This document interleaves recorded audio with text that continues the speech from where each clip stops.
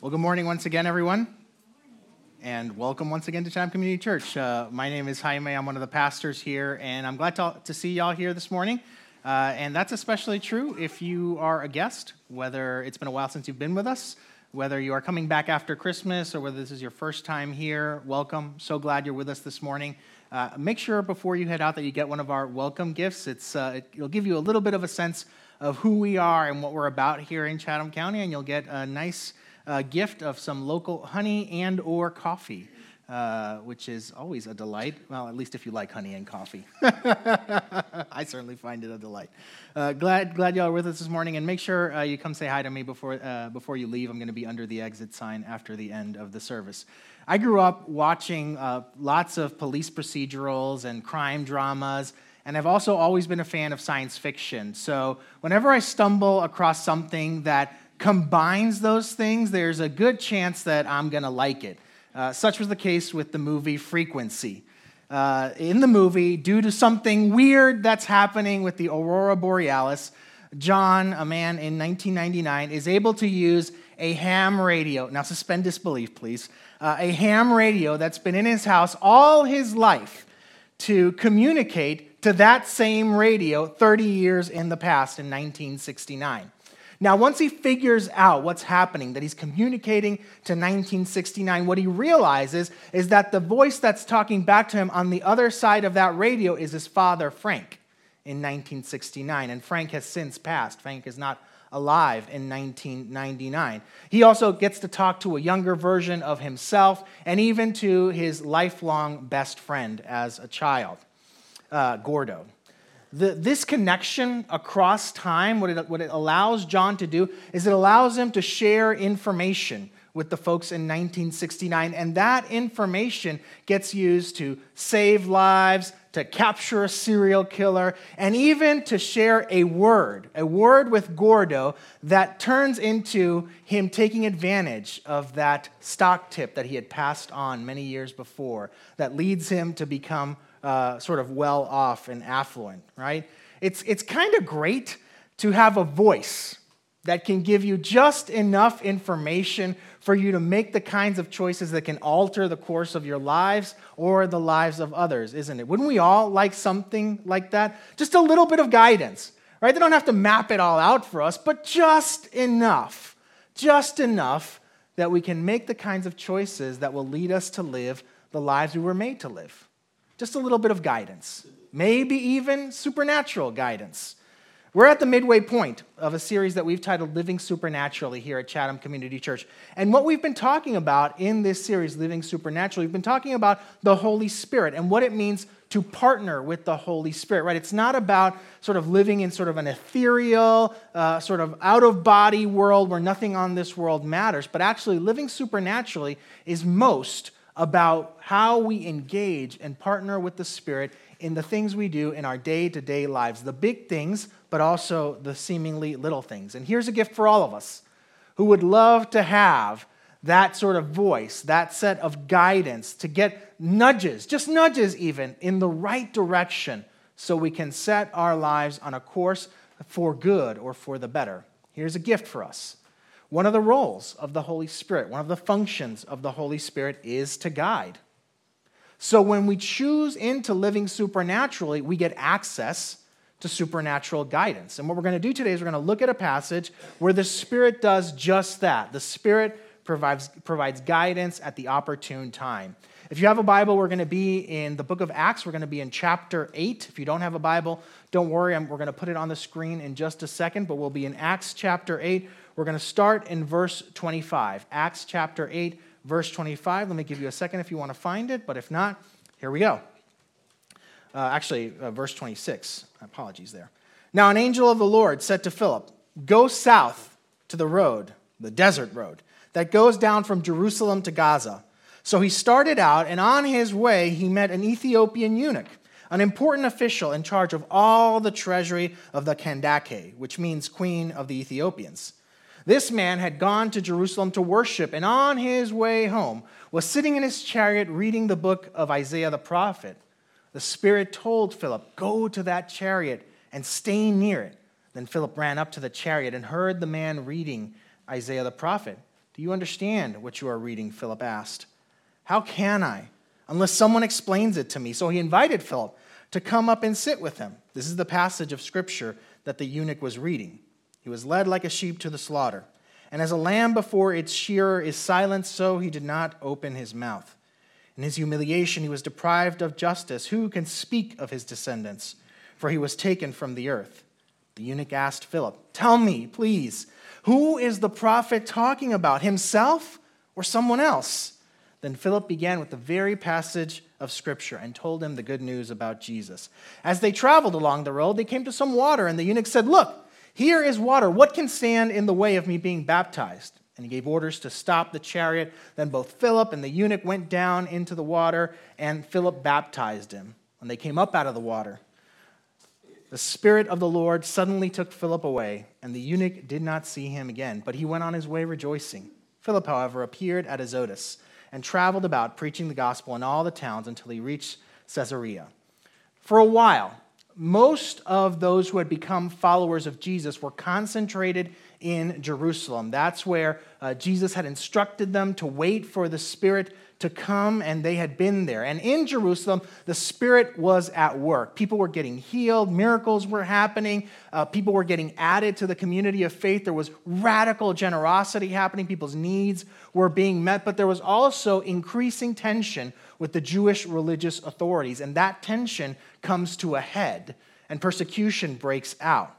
Now, while the apostles stay in Jerusalem, lots of other followers of Jesus start to scatter, start to go out beyond Jerusalem. One of them is Philip.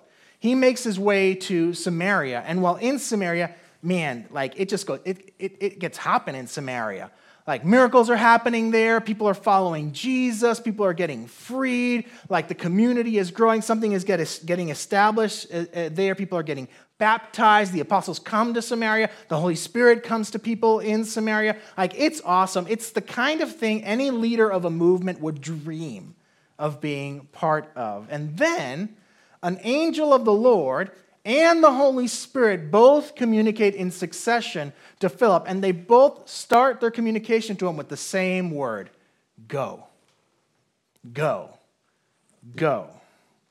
Now you'd think if he's getting pulled away from something so successful, something that's thriving, something where life is happening, something where good things are coming forth, you'd think he'd be going to something even better, right? Something even bigger, something with more possibilities, but he gets sent to a desert road. Not just a road, but a desert road. And I don't know if you've been on desert roads, but they don't call them desert roads for nothing. There's not a lot of people on a desert road, but there happens to be a chariot. And he nears that carriage that's going away from Jerusalem, away from Samaria, away from where all the action is happening, and it doesn't seem to make a lot of sense. Why would Philip, who's in a pivotal position, doing key ministry, serving in key ways, in good ways, be told to leave that to go to a place where there seems to be nobody, and the person who's there is moving away from where all the action is happening? Throughout the Scriptures and in history, one of the ways that God uses to guide people through the Spirit is through the word go and sometimes the word no. And just like in this passage, it doesn't always make sense. You may have experienced something like that, a sense from God that it was time to launch into something or move into something or leave something behind, even though it seemed inconvenient, even though it seemed inopportune, even though it didn't make sense. Or perhaps you've gotten a strong sense that it's time to stop something. You've gotten a sense of no, now is not the time for that, even though it felt like everything was aligning for that. Maybe you've gotten a sense this road is not right. It doesn't always make sense. And here's the thing, and it's a little bit frustrating. We don't always get many more details. God's go and God's no don't always make sense. But usually, they are invitations to faithfulness and obedience that strengthen our living supernaturally. usually on the other side of following through on God's go and God's no. Even when they don't make sense, even when we don't have lots of details, there is more living supernaturally. It's what we see in the text. 5 years ago, I was leading a thriving team. I had been leading them through a significant change. I had hired staff. I had changed our strategy. We were firing on all cylinders. I was also serving at a church, and I'd finally moved into the town where that church was, which was a dream I had had for years. I longed to be in that town. I felt like this was a place for me to be, and I'd finally moved into that town. I was on a thriving team professionally, like things were firing on all cylinders, and I heard God's go. And I heard God's go. And I told my supervisors that God had given me a go, and I set an end date for a few months after, and I had no idea what I was going to. And it felt inconvenient, and it felt inopportune because there were still plans to be fulfilled. There were still dreams that I was hoping for. There were still things that I set in motion that I hoped to finish out, and yet I heard God's go. And as the months crept on, opportunities that I thought would materialize did not. And when I pursued opportunities or opportunities pursued me and they materialized and there was an offer and there was an opportunity, I kept feeling a stop, a no from God. It was nerve-wracking. It was nerve-wracking to live in that go and in that no without knowing what was coming next. And yet, it was through that go and through those no's that I ended up here. Thanks, Miss Sue. I'm excited to be here too. Friends, they don't always make sense. But on the other side of God's go and God's no, there's more living supernaturally. So is there a no or is there a go that you're hesitating on right now? Is there something that you're holding back on following through because you're not sure what's next, because you don't know what's on the other side? Here's what I find. I find that some of the goes and the no's are God's most straightforward way to give us guidance. Right? It's one word. Go or no, or maybe stop, right? It's one of the most straightforward means that God uses to guide us. And on the other side of that, here's what I can promise you. You may not know what it is exactly, but I can guarantee you that it's more supernatural living. It's stronger experiences. It's deeper experiences. And because God's will for us is good, what's on the other side is even better. So go for it. Or don't. Or stop. And you see it here in Scripture, right? Philip goes, and we get this amazing story. This amazing story. Because Philip followed the Spirit's go and left something good, he went into the desert. We get to see the first fully non-Jewish convert to Christianity. Now, many of us who are aware of the Bible, when we think of fully non-Jewish converts to Christianity, we think of Cornelius. But this story predates that. This happens before. This is the first fully non-Jewish convert to Christianity. Not only that, but he goes further out. He goes back to Ethiopia, further out than anyone had taken the message of Jesus up to that point. That is an amazing opportunity. That is an amazing story. It's a story that's filled with all sorts of supernatural living, all sorts of supernatural guidance. I mean, at the end of it, Philip gets transported, right? All of that gets opened up because Philip follows God's go. What might be on the other side of you following your go or following through on God's no for you? Now, the Spirit guides in different ways, and he guides people in different ways. And usually, I find that the Spirit favors ways that we are more prone to catching onto or receiving. So as we seek the Spirit's guidance, as we seek supernatural guidance, one of the things to work on or one of the things to hone in on is to become aware of how the Spirit might guide us. Now, I'm not saying that the Spirit is limited to one way. The Spirit's only going to try to guide you in one particular way, but I found that for most people, there's sort of a go-to or a standby or a default. So pay attention in the days and weeks to come for what might feel like the Spirit's guidance in your life, what might feel like the Holy Spirit communicating to you. Start tracking it. Start keeping a record. You might start to notice patterns. And as you notice patterns of the things you think are the Spirit's communication with you or the Spirit's guidance of you that will make you more aware of the times when the Spirit is looking to guide you, looking to shape, looking to speak, looking to lead. For many of us, the way the Spirit guides us might look very similar to what it looks like in the passage, or at least what's apparent, which I best describe as direct communication. One of the ways the Holy Spirit guides us is by communicating directly. The Holy Spirit can communicate directly to us, right? The Holy Spirit, at least for those of us who are following Jesus, the Holy Spirit dwells in us. And as the Spirit dwells in us, the Spirit can communicate to us. Now notice I don't say speak. Now the Spirit can speak. And the Spirit speaks in this passage. But it's much broader than simply speaking. The Spirit communicates to us. Now, for some of us, it is speak. Some of us have heard audible voices outside of us. Audible voices that are pointing us towards good. And the Spirit is guiding us in that way. Some of us hear that voice internally. I don't know any better way to describe it than that, but we hear an internal voice that's not ours, that is communicating with us. For some of us, the Spirit communicates through images. Things come to mind in our mind, or we see things, and they are the way the Spirit guides us. Some of us get feelings or sensations. Some of us get words. And what I mean words, I mean we see words, or we see a word, kind of like a sign, you know. And that's the way the Spirit communicates to us. Like I said, some of us get sensations or feelings. I knew someone who was sort of in a room in a professional setting at one time, and as that person walked close to another colleague, she would start to get sick to her stomach, nauseous for no reason. And she tried it out a few times. She would walk away from that person, would feel better. Would walk close to that person, would start to feel nauseous. And she thought, I think the Spirit is guiding me to something. So she sought God out, and what she felt was God was saying, go talk to this person. She talked to this person. This person was going through professional turmoil, was feeling knots in her stomach because was feeling it was the time to leave the organization, leave the job, and was tied up in knots of anxiousness because she didn't know what was next and didn't want to disappoint people.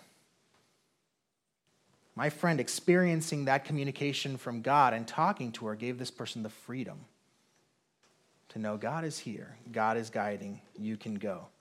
Friends, the more we respond to these sorts of prompts, first of all, the better we'll get to discern when it's the Spirit communicating to us, but also the more you're likely to receive guidance in those ways. Because here's the thing, the Spirit is not trying to play hard to get. The Spirit is not trying to be mysterious on communicating with us. The Spirit wants to guide us. God wants us to know what His good will is. God wants us to receive His communication. So the more you hone in on it, the more you practice, the more you try, the more the Spirit will communicate, the more the Spirit will guide.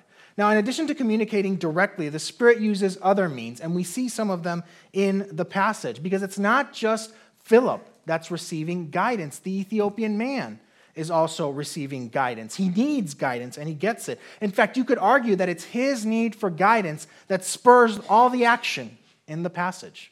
It's his need for guidance, I think, I could argue, that causes the Spirit to call Philip away from Samaria to this desert road. Because when Philip approaches the carriage, what he finds is the Ethiopian man reading a passage of Scripture. And then when he interacts with him, what he gets is that you get this, the man is feeling this tension because he's reading this passage, and it's like he feels like he should be able to understand it, but he can't. And it's almost like he's communicating, there's something important for me from understanding this passage, and I can't understand it. Right? I don't know if he did, but you can almost imagine that going up as a prayer to God. Can someone help me? Can someone help me understand? And that Scripture becomes the turning point in this man's life. It leads to his life change.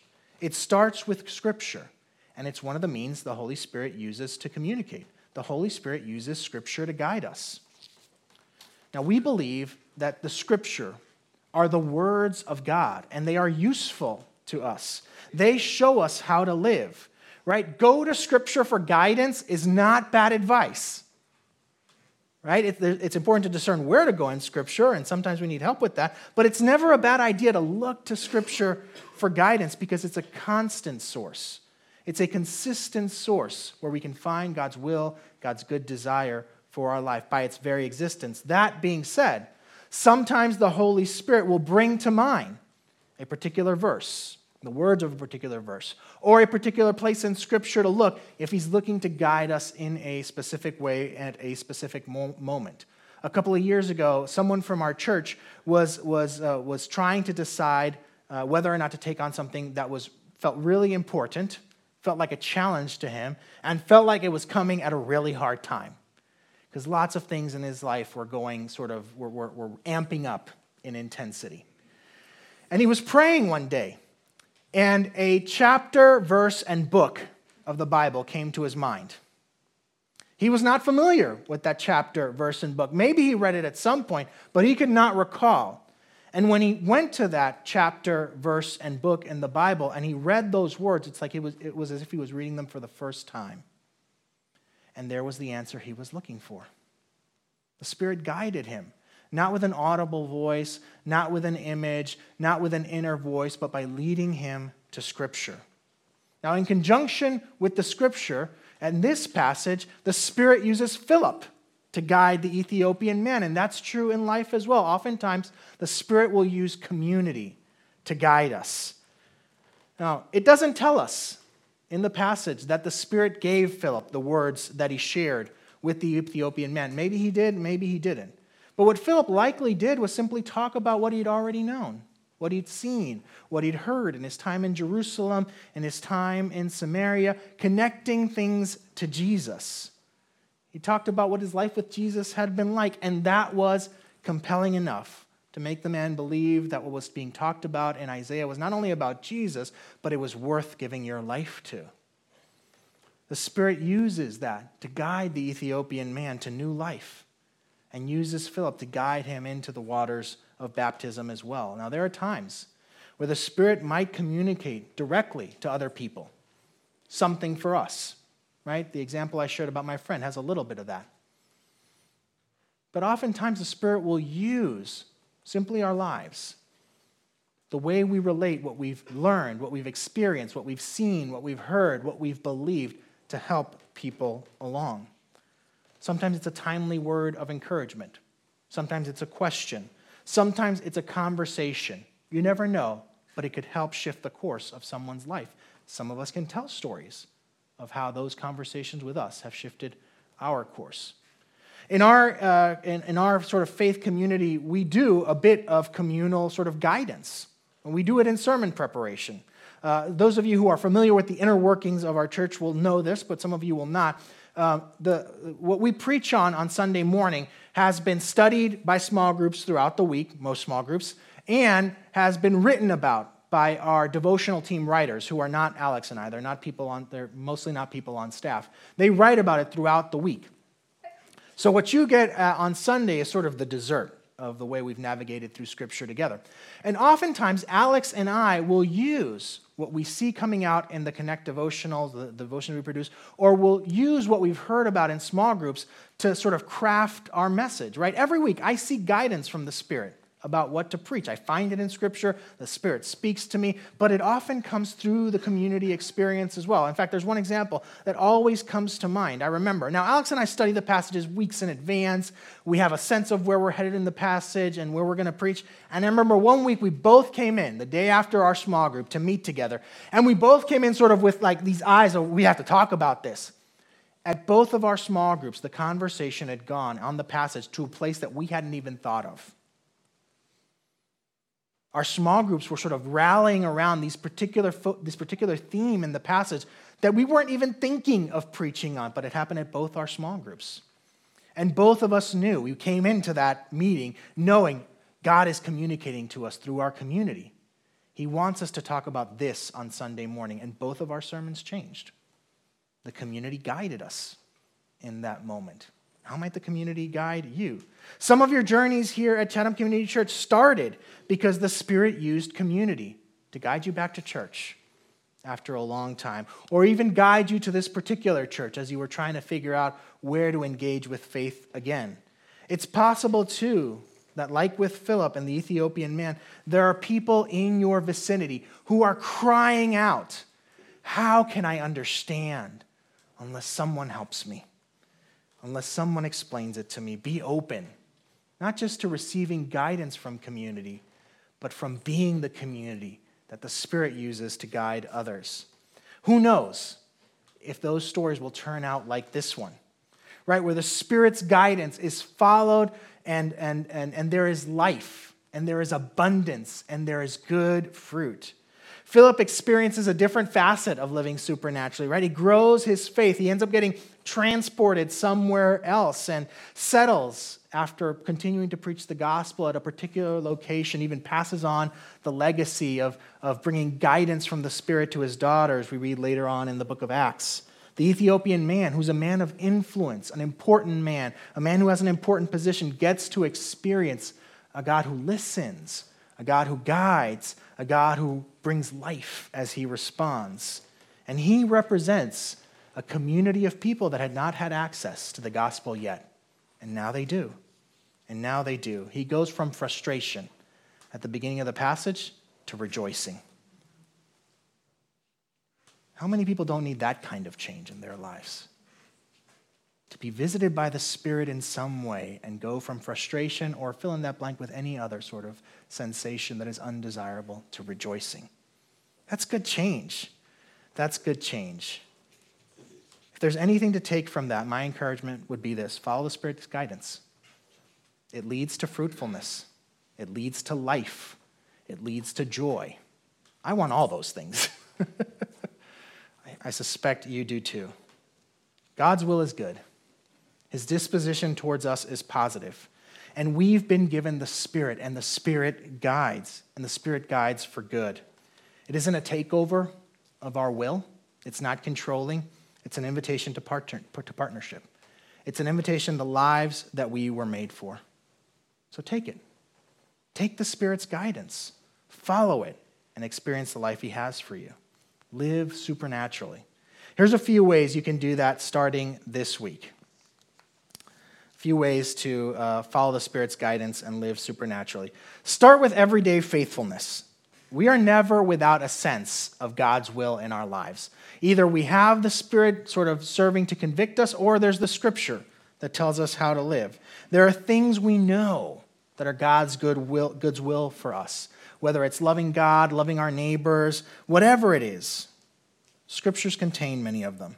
And a willingness to be guided by what is already known will ready yourself for the other types of guidance, the guidance that comes in occasional moments. So start with everyday faithfulness. Become aware of how the Spirit seeks to guide you. Start tracking what you think is guidance from the Spirit. And check with people. Check with people who you know sort of have a better sense of how the Spirit guides. Ask them, does this seem right? And check with Scripture. Here's a good baseline. The Spirit never contradicts the Scriptures. The Spirit never contradicts the Scripture. I can't tell you the amount of times I've talked to people who've told me things like, I'm trying to decide this, and I'm praying, and I keep getting this sense that I should do that. And it's like I go to bed, I think about that, I wake back up, it's in my mind. Do you have any idea what that could be? It's probably the Spirit. But sometimes we need people to tell us. We need people to confirm. We need people to affirm that what we're hearing is coming from God, and it's not just the burrito we ate before we went to bed. Follow God's goes and God's knows. We talked about that already, but many of those will strengthen your trust. And lastly, take the small steps so you'll be ready for the big leaps. Most of us want God's guidance in the big decisions, but you're not going to be prepared to follow God's guidance in the big decisions if you're not being attuned to him in the small things. It's a scriptural principle. Those who are faithful in the little will be entrusted with the much. So start with the small steps, with the goes, with the knows, with the encouragement, with the nudge that says, go talk to that person. Go pray for that person. Forgive that person. Be generous to that person. And when the moments come for the big ones, not only will you already be attuned to how the Spirit wants to speak, but your trust will be ready to follow through on whatever the Spirit invites. This is a muscle you strengthen, so get at it. I want to create a space right now to listen for the Spirit's guidance. So usually I pray at the end of the sermon, and I'm going to pray sort of a brief prayer to open, and then we're just going to have silence for you to listen or to attend to the Spirit. I have no expectation that God is going to speak to everyone. I don't know that he's going to guide, and I don't know that anyone needs the kind of guidance that God's going to bring right now. I suspect there are a few of us, but I want to create space. Attend to what comes. Words, feelings, sensations, maybe a reminder of something you've put off. I'm going to create the space. My invitation is that if you get something, follow through on it. Whatever the next step is, whether it's asking someone for confirmation, getting prayer, or simply buckling down on what you know God is inviting you to. And then after creating that silence, I'll pray over that time. So, would you join me? Spirit, you are here, and you are looking to guide. So would you speak? Would you communicate? Would you bring to us what we need in this moment? And would we attend?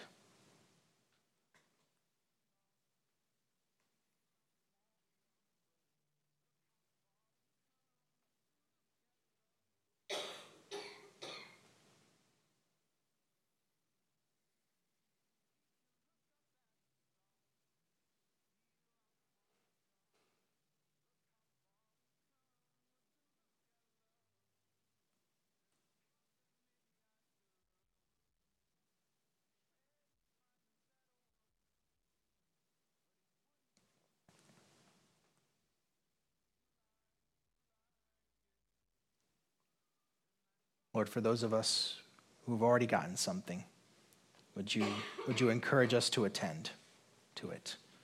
For those of us who are still waiting and might be waiting a little longer, would you give us a sense that your guidance is coming as we need it? For all of us, Lord, may we take the steps you're inviting us to. May we seek you to live the life you've called us to. And may we see the fruit and the life that is to come. In Jesus' name, amen.